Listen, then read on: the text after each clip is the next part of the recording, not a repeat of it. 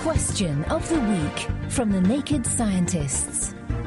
Hello and welcome to Question of the Week from the Naked Scientists with me, Diana O'Carroll.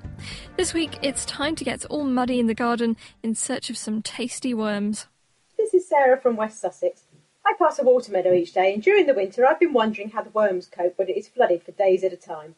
How do they manage with conditions that range from underwater to baked dry when we have a hot summer? Many thanks. How do wriggly worms survive the wet weather? Hi, I'm Kevin Butt from the Earthworm Research Group at the University of Central Lancashire. Okay, worms are quite amazing creatures, really. Unlike many other creatures, they obtain their oxygen through their moist skin. They don't have anything like lungs or gills, unlike other animals. This means they can get the oxygen they need from the air, which is the normal situation, but equally they can get their oxygen from water, because obviously water is H2O containing oxygen. So if the animal is underwater, if an earthworm is underwater, it can get oxygen just as easily as if it was in the air.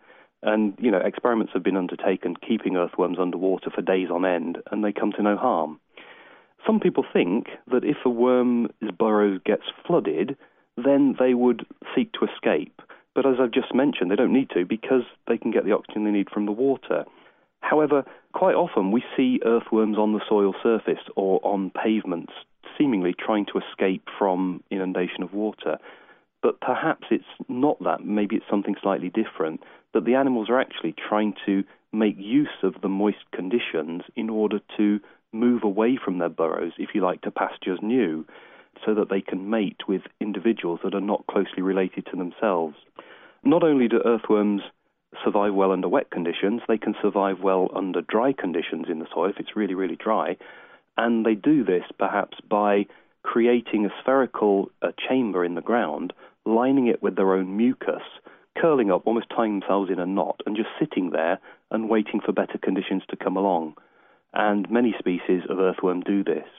Others, like the lobworm, the big worm that lives in Britain, burrow deeply down into the soil and just avoid the dry conditions near the surface.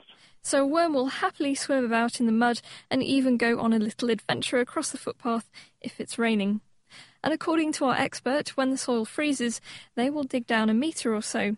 But if they do get stuck in the frozen layers, they will again form this hibernation chamber and sit out the cold. But let's venture back above soil now for next week's question. My name is Mike Mohali. I'm calling from Pretoria and Soshanguve. We have a great-grandmother who we are not sure exactly how old is she. And according to the Home Affairs, they are saying she was born in 1902. So we strongly believe that it's not the accurate age for our great-grandmother. So she needs us to help find someone who can establish exactly in which way she was born. Can you carbon date your grandmother? And no photocopier romance jokes, please. Send your answers to chris@thenakedscientists.com or write them on the forum at thenakedscientists.com/forum. Question of the Week is part of the Naked Scientists podcast and supported by the EPSRC, the Wellcome Trust and UK Fast. Look us up online at nakedscientists.com.